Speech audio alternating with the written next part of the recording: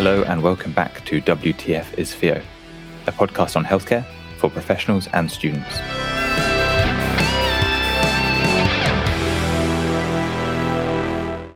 Hello and welcome to Croup at a Glance. I'm Derek, I'm a medical student.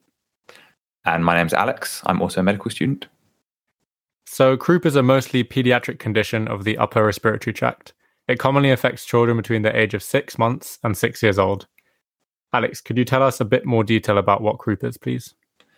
Yeah, absolutely.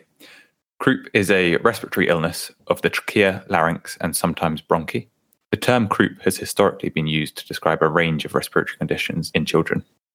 However, the textbook definition mainly refers to viral laryngeotracheitis, so this is what we will be referring to it as.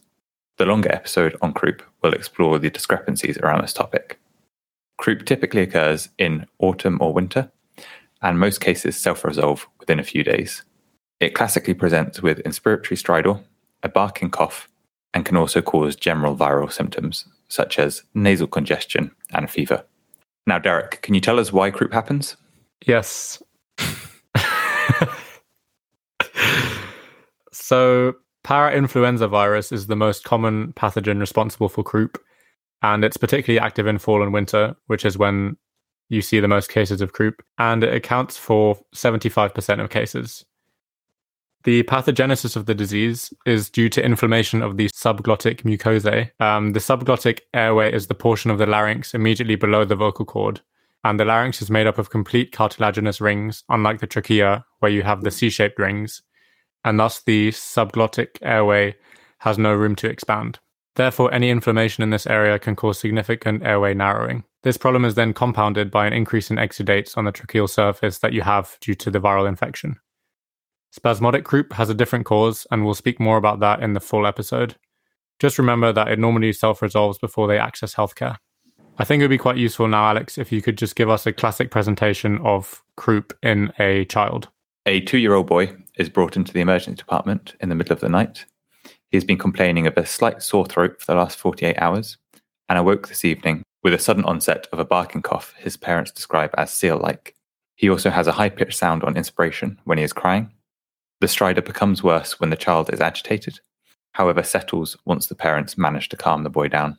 The stridor resolves at rest, however the barking cough persists.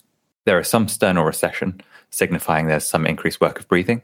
However, there are no signs of disproportionate agitation or lethargy that wouldn't be expected from a child that's been brought into A&E in the middle of the night.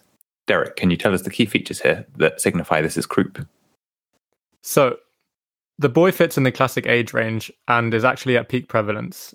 So a 2-year-old patient would be a classic time to present with croup. The boy also had a sudden onset of a barking cough, and we were told that he was brought into the emergency department in the middle of the night. The patient also had stridor and sternal indrawing, which is another important sign of croup. So to describe them a bit more, a barking cough, which is the hallmark of croup, sounds like a dry, harsh expiratory cough, whereas stridor is an inspiratory, high-pitched whistling sound. Other signs and symptoms to look for are hoarseness, difficulty swallowing, and changes in the child's mental status. This patient didn't have those signs, but, for example, hoarseness and difficulty swallowing are quite common. On the other hand, child's mental status, if that changed, you'd be quite worried. Moving on to grading, croup can be graded as mild, moderate, or severe, and this is mainly based on the presence and severity of stridor. So at the moderate to severe end of the scale, it's important to look out for impending respiratory failure. This includes signs of fatigue, use of accessory muscles and posturing, a reduced level of alertness, tachycardia out of proportion to the fever that the child may have, cyanosis, or pallor. This is only to name a few signs that are associated with respiratory failure. There are many. Now that we know how croup can be graded, Alex, could you tell us what some differentials are that we might want to think about when we have a child with this kind of presentation? Yeah, absolutely.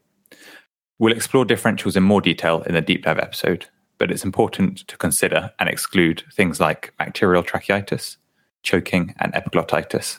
Other things to look out for are bacterial superinfections. So these are infections that happen secondary to croup from a bacterial source. This could present as a bacterial pneumonia secondary to an upper respiratory tract infection. Great.